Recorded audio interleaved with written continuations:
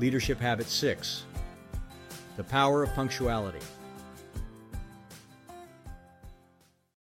Punctuality is a habit, so is tardiness. I would bet good money that habitual lifestyle, not uncontrollable circumstances, cause more than 90% of the instances of tardiness. Habitually, tardy people have little idea of its cost.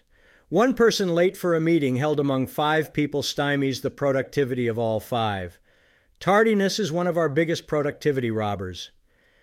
Research has shown up to 96% of dissatisfied customers don't complain, but 90% of them silently go elsewhere. The same is true of tardiness. People don't complain much about it, but they nonetheless have strong feelings.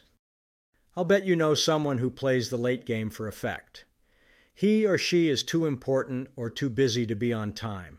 There are just not enough hours in the day. In reality, there are plenty of hours in the day. Tardiness is an attempt to overcome an inferiority complex. A grand entrance supposedly increases one's sense of self-importance. But then why did someone say the early bird gets the worm? At the very heart and soul of our professional existence lies our ability to meet the expectations of others. We make commitments and we make promises.